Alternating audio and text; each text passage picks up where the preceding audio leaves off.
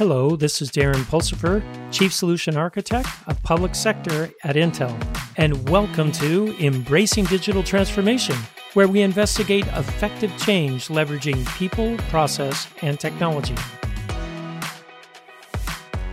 On today's episode, we're going to talk about next-generation hyperscale database with Aerospike.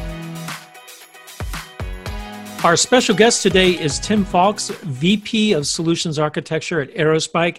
Tim, welcome to the show. Hey, Darren. Thanks for having me on. I appreciate it. Hey, we've had quite a few conversations now, and I've really enjoyed talking to you about your technology, especially because it uses Intel inside, right? I mean, of course, I'm excited about that, but really, I'm really excited with what you guys have done with our new technology and kind of put a new spin on something that's kind of old. Databases are old, right? I mean, they've been around for a long time, but you guys have done some incredible things with this. Mm-hmm. They have been around for a long time, and they're showing their age, honestly. Everyone's used to the relational technologies and getting results, but taking some time to get the results. And Aerospike's designed to give you the results when you need them, here and now. And that's one of the things I love about it, just the quickness of it, how fast it is, and also the sheer volume of data that you can push through your database is just amazing. Mm-hmm. Yeah, and there's several things about Aerospike that make it unique. I mean, yes, volume is a big thing. And when we talk to our customers, they say, I have lots of data. And that means so many different things to so many different people. And in Aerospike, I've got customers that are in the several petabyte range. And they love the fact that they can get the access to the data, and typically they'll get any piece of data out of that and get it in sub-millisecond timeframes. And that's very unique to Aerospike. All right, so tell me the story. Tell me the story of Aerospike. All of our listeners want to hear. What's the deal here? Well, we were designed from the ground up to face the challenges that people are just beginning to realize now. So, we were created in 2009. Our first production deployments were in 2011. But at the time, our co-founders were very forward-thinking. They were looking at the challenges that are coming up.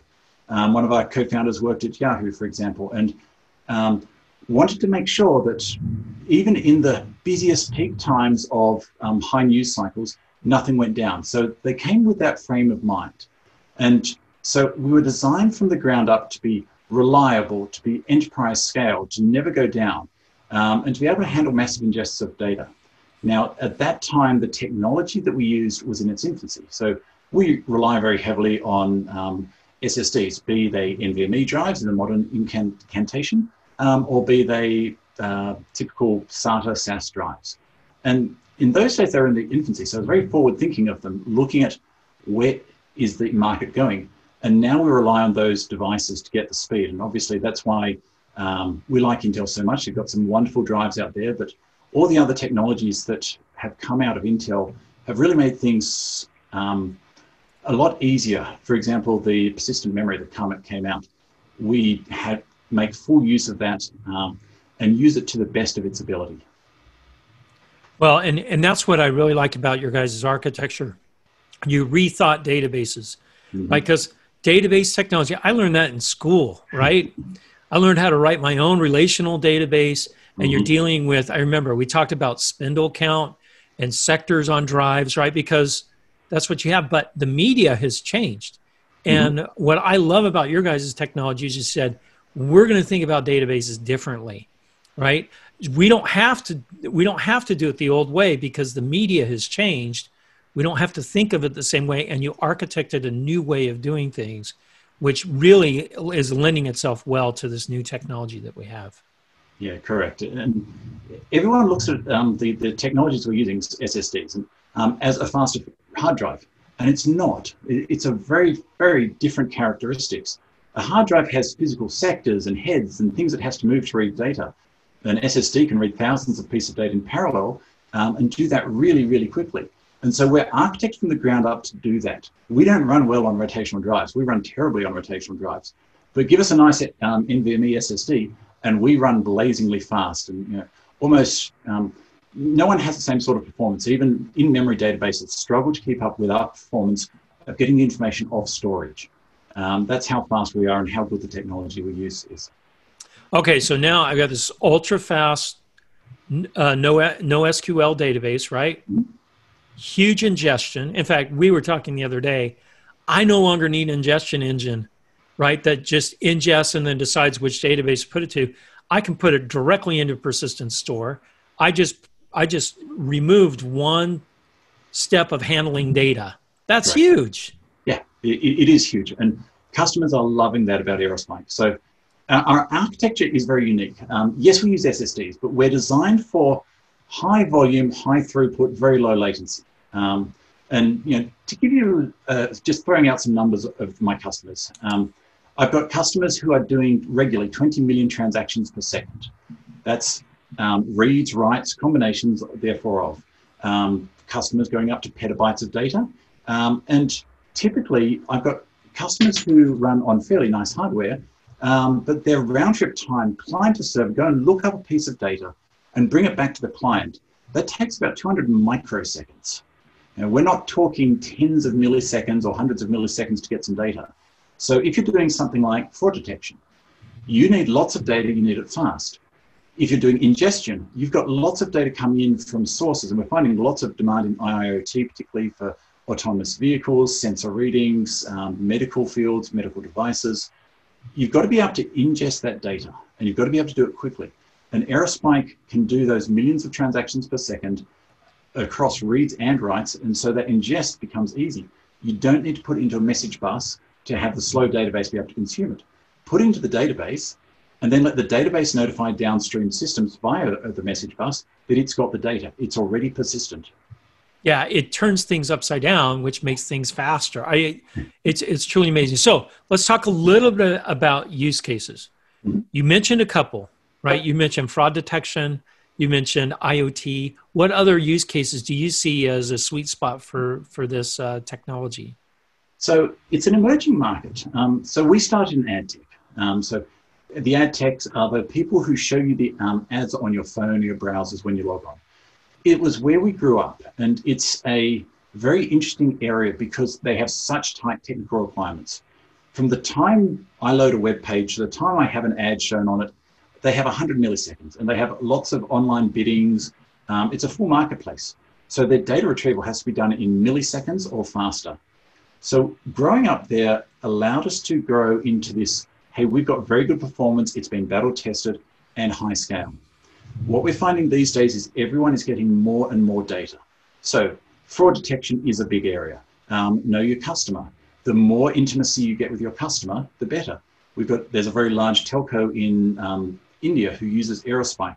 And the infrastructure in India isn't necessarily as reliable as sometimes we have in the States. So you might be driving along and your call drops.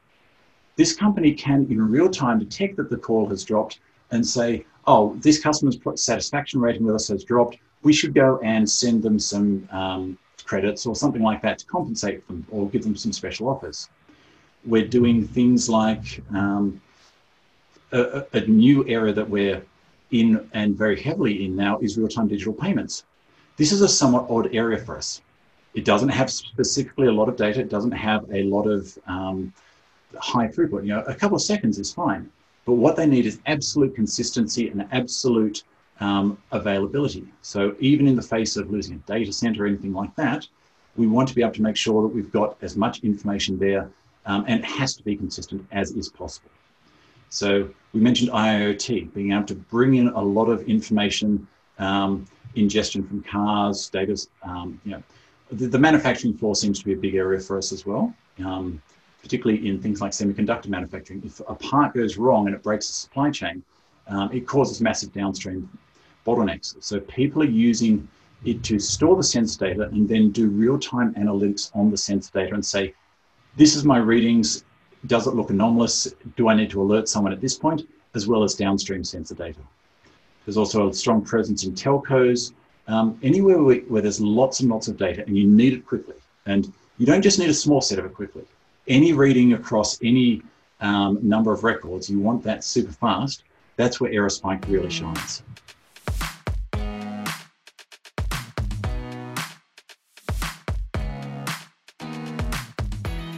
I mean, you guys are replacing some other players that are out there, obviously, right? Correct.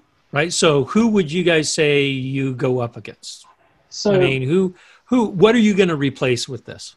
yeah, okay. So there's a lot of NoSQL databases out there, and they're very good technologies. They all have a reason for being. But what most people find is challenges of scale. So if I look at Redis, for example, it's an in-memory database. It's very, very fast. It stores all its information in memory. Scaling becomes more of a challenge. Because it's storing all its information in memory, I can't go up to tens of terabytes without significant cost, let alone hundreds of terabytes or petabytes. So we have customers who come to us and they start on something like Redis and then they try and scale and they hit these bottlenecks. The performance difference between Aerospike and Redis, Aerospike can store all its information in memory, but then we get that expensive cost we're talking about. If we store our information on SSDs, the time difference between looking up data out of memory and out of an SSD is about 100 microseconds. So we get the same sort of performance as an in-memory database like Redis, but across the scales of petabytes that we've spoken about. We replace older technologies like Cassandra. Again, it's a very good technology. It has a great purpose in life and it scales really well, but it's not super fast. And because it's so prevalent, people try and scale with it and do things that make it very fast. So real-time digital identity management. People, we've got one customer who came to us, they loved Cassandra, they used it heavily, but they knew they were growing and they knew that as they doubled the data volume and they wanted to keep latency the same, they effectively would have to more than double the number of nodes. It was an exponential cost growth. With Aerospike, it's a linear cost growth. We took their data and we dropped it down. So I think they were going to be on about 250 nodes of Cassandra. They end up running on 28 nodes of Aerospike and saved a lot of money, got much better throughput and much lower latency.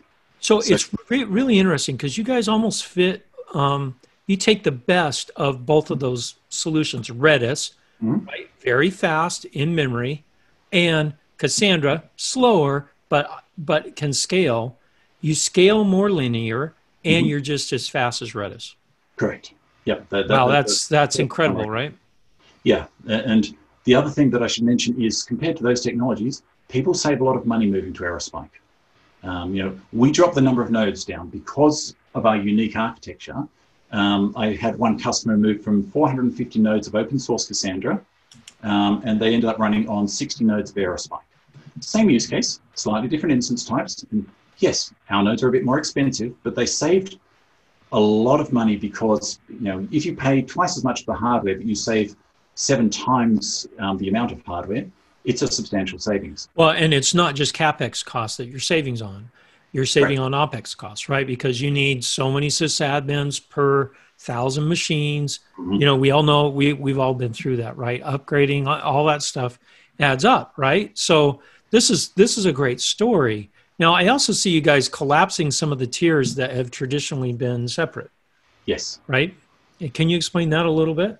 Yeah, absolutely. So what we find more and more is that people are finding they have more data. They need it faster. There's more real-time needs. And it doesn't matter if you're using a NoSQL technology like we've spoken about or a relational database. Quite often you'll find that people have these more legacy systems, and to get the speed out, they put an extra cache in front of it.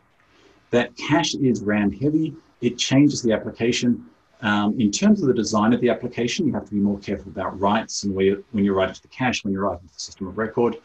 And it introduces complexity. Aerospike does not need a cache. We don't have large amounts of DRAM requirements. We rely on the speed of the SSDs and our underlying technology to make sure that we can get that performance off raw storage without a cache. So we collapse that cache plus data set into a simple database. And we've got stories doing this in fraud detection in financial services with mainframe replacements and augmentation. There's many situations where the removal of that cache, the ability to get that performance, really adds business value. So you're in some ways, you're collapsing the tiers that we normally see, those caching tiers and storage tiers. So it's now one. That simplifies the solution quite a bit, which means high reliability, speed, all that's kind of built in then. Yeah, correct. And the other thing to think about is modern architectures these days require very low latency. And that typically means that you have a whole bunch of edge-based clusters where your data sits very close to the user. Otherwise, the speed of light becomes a factor. So Aerospike deploys geographically in a couple of interesting ways. First is we can have all those edge-based clusters talking to each other. So if I change my record in one cluster, it will automatically propagate to the other clusters. That's done asynchronously, so it's very quick. But we find more and more in things like digital payments, people need strong consistency between those edge-based clusters. So they might want to replicate that data synchronously. They might have clusters spread across the world, but they want to replicate the data synchronously between it. When they go and read the data, they'd rather read from the local copy of the data. So their reads become very fast. The writes get affected by the speed of light, but they guarantee consistency across geographical distances. So this isn't conflict resolution, this is conflict avoidance. And we're finding that people use this in particularly systems of records. Aerospike can run in strong consistency where we guarantee not to lose any records. And so being able to spread those strong consistency writes around the world and maybe have multiple systems of records has enormous potential and value to many of our customers. So not only speed, but you also have that consistency because of where you guys grew up, right? You guys grew up in content delivery, right? Where consistency across multiple geographic areas is important. Funnily enough, the ad tech area is not so concerned about consistency. They would much rather have availability. And, that makes sense. I've had a customer say to me, if I lose 10% of my data, I don't care, which I've had to pick myself up off the floor afterwards. But now we're in financial services and digital payments and account balances and things like that. Yeah, everything matters. Yeah.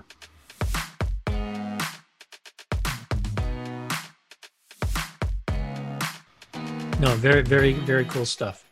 All right, so where is Aerospike headed? I mean, are you guys completely cooked? Everything's working great. I mean, where do you see the future? Where do you see Aerospike heading? Look, Aerospike is a very strong, robust product at the moment. But there's a lot of things we'd like to do to it. So we believe we excel in these, the situations where you need lots of data and you need key value records and you need to ultra fast. But there's things that we don't do. We're not a SQL database, so we're a NoSQL database. We don't do multi-record transactions at the moment. We don't do some other things that would be nice. So we're heading into these areas where our long-term roadmap is we want to expand the market. People have this need for speed, and we see it coming more and more. But they want to do other things. They want to be able to have a more slow mode where I want to be able to interrogate and do analytics or investigate my data with a SQL interface. The AI world is something that we're really, really interested in. So we currently interface with Spark very nicely. Spark, as you're aware, is a technology that does analytics really well, but it requires its data to be in memory to get those analytics to run really quickly. So you can't do analytics on tens of terabytes or hundreds of terabytes without enormous cost. So Aerospike and fuses with Spark, so you can go and load your appropriate data off Aerospike, put it into a Spark data frame and process it. So if I'm doing credit card processing, someone swipes their credit card, I want to go and load a lot of information. I want to load the customer, the account, the merchant, the terminal, and the transaction history associated with all of those entities. It might be hundreds of thousands of records, and I want to analyze it all at once. So I put them into a Spark data frame, and Spark analyzes it. So we're looking at integration with other AI tools, and we really see that play in AI as one of the big driving forces that will really help us in the future, and that opens some very, very exciting doors. So this is really, I'm glad you brought up the ecosystem that you're talking about. You're going to focus on AI. That's great. That's like a consumer of the data. You guys also have a really rich front end to this. How do I get data into Aerospike, right? Mm-hmm. You already have a connection or connectors. I mean, explain how that works. Sure. So if I'm writing an application, I have an API layer, like almost all databases. But if I want to be able to ingest from industry standard sources, I would typically use a message bus to be able to put them on. Right. So at the moment, we support ingest data from things like Kafka and JMS, and we keep up to date with technology. So we're in the late stage of creating a Flink adapter, Pulsar, and things like that. So we really believe that this bidirectional ability to talk to these buses makes a lot of sense, because not only with Aerospike can you ingest the data from these sources, but you can egress them. If Aerospike is a system of record, a source of truth, when you write a record, you want to be able to push it to downstream systems. You might have data warehouses downstream or other data systems that want to know about this and say, hey, I've received that data, I need to go and load that from Aerospike. So we have a lot of drive towards this ecosystem and the areas around it. Now, let's say I don't want an ingestion engine on the front end of Aerospike, right? I want to use Aerospike as my ingestion. How easy is it for me to now maybe hook up data being streamed in from the CAN bus of automobiles? Yeah. I mean, is it difficult, or do I still need some kind of ingestion engine on the front end of Aerospike? It really depends what you want to do with that data. So you mentioned CAN bus, which is a great example. So is the information that you streamed in the right format? Do you need to transform that data on the fly? Typically, what we find is there's an application that receives that telemetry data from the CAN bus sensors. Right. That application does, it might break that information up and put it into smaller discrete chunks, and typically it will put on a message bus. It might keep it in the same format and put on a message bus. With Aerospike, it can do that. It can decide whether it wants to break it up or keep it in the same format, and then just put it into Aerospike. So just calls an API call, and it's as easy as putting it on a message bus, but instead now it goes into persistent storage. And how can I scale? I mean, obviously I've got to have an Aerospike client of some sort, right? How many clients can a typical, I mean, what's my fan? Can I have 100,000 of these clients running against one Aerospike database, or 1,000? I mean, how do you guys scale? How does that work? Yeah, we do scale very well. So 100,000 is probably extreme, but certainly we've got thousands of clients. And what we typically find is, if I'm running a program, so I'm ingesting from my CAN bus, I might have lots and lots of threads that are processing that information simultaneously. They would all use the same Aerospike client. So our client is designed to be multi-threaded and scale, so you typically have one per process, and ingest lots of data with that. Now, for the sake of speed, our client is smart. It knows about the state of the cluster. For any record in the known universe, it can do a single network hop from the client to the node that owns that piece of data. So we don't have coordinators or load balancers or middlemen of any description. We just go directly to that node. And so that means that we have to know, the client has to know about all the nodes. So we do have finite connection limits. So that's why hundreds of thousands probably isn't practical, but definitely thousands of clients becomes very possible. Now, what if I do need 100,000? If you right? do, well, I mean, how would I set that up? Multiple Aerospike instances that are then sharing information back and forth. I set up clusters. How big can I really scale this? Yeah, so that's a great question. And typically in this scenario, if you've got hundreds of thousands of clients, the reason you've got it is because you've got a globally distributed population. And yes, more than likely, yeah. If they're all talking to one cluster, speed of light becomes a big issue. The client's got to send that information over the wire. So we see smaller, discrete, edge-based clusters, and they either share information or they then go and talk to a system of record in more of a hub and spoke model. So there's definite ways of setting it up. So I could aggregate the data, right? I don't have to send all the data to a central one. I can aggregate data, send aggregated data up. Correct. So I can use Aerospike as that. I love how you said it's the golden data, right? It's my data of record. Yep. Because I'm ingesting it, it's there, and I can store. I like that. That's a great concept. And the other thing that's interesting is when I move that data around the world, you mentioned I've got hundreds of thousands of clients, and so we have multiple different data centers. There's obviously lots of different layers of privacy that come in. So we've got GDPR and CCPA. Yeah. There's all sorts of standards, and this is going to become a growing source of regulation. And so customers have to know the origins of the data. They have to know when they can ship data. And yes, we can do it in broad strokes. So we can say, well, my data center's in the UK. I know I can't ship data to the US out of this particular table. But we can also do it much finer grained. Imagine I've got a table which has all my customer data. I've got some US data, and I've got some UK data. I can send the US data to the UK, but I can't send the UK data to the US. I could set them up in separate tables, but in Aerospike, I've got that flexibility where I can say, look at the data before you send it, and based on the content of the data, work out whether we should ship it or not, or where we should ship it. So that I can say, have a field in there which says I originated from the UK, and therefore I can't ship out. I originated from the US, but then the UK could ship that record back to the US because it's originated. So is that built into Aerospike already, like policy management, or what would you call that? It's your data management based off of a policy engine? That's really our data shipping configuration. Okay. And that's all done absolutely transparent to the application. It's all configuration. That's sweet. So yeah, add a new data center, change your rules based on new regulations. All you have to do is change your configuration. You don't have to change anything in your application to be compliant. That's where it should be. I think this is great. Yep. Right? Yeah, your applications really shouldn't know all the rules and regulations around data. Yeah, it really reduces your time to market. One of the things there's a big push for is obviously security. As we're talking about systems of records, we need to make sure that your data is secure. So like an enterprise or all enterprise strength databases, Aerospike supports encryption at rest, encryption at flight, security, integration with things like HashiCorp Vault for secret management, things like that. So it really can be a system of record. And we have a number of customers in many areas, including financial services, who are using Aerospike as this system of record.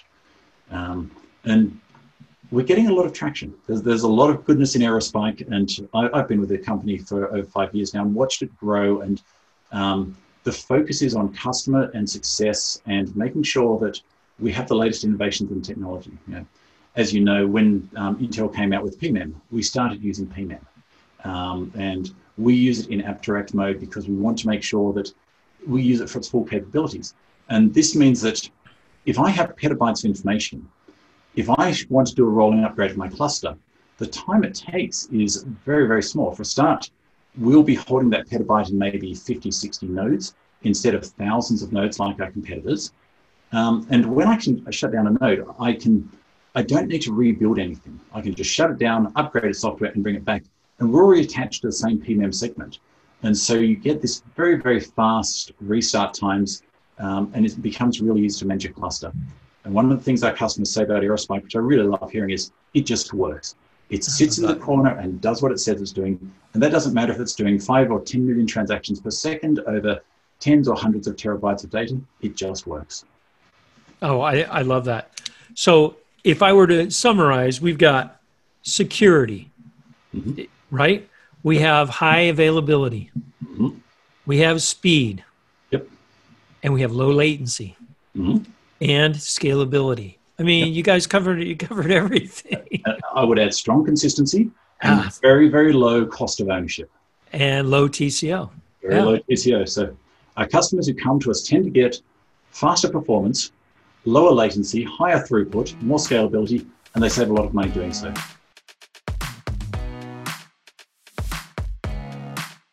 Thanks for listening to Embracing Digital Transformation today. If you liked our episode, go ahead and give us 5 stars on your favorite podcast or video streaming site. You can also find out more on embracingdigital.com. Until next time, keep moving forward and embrace the digital revolution.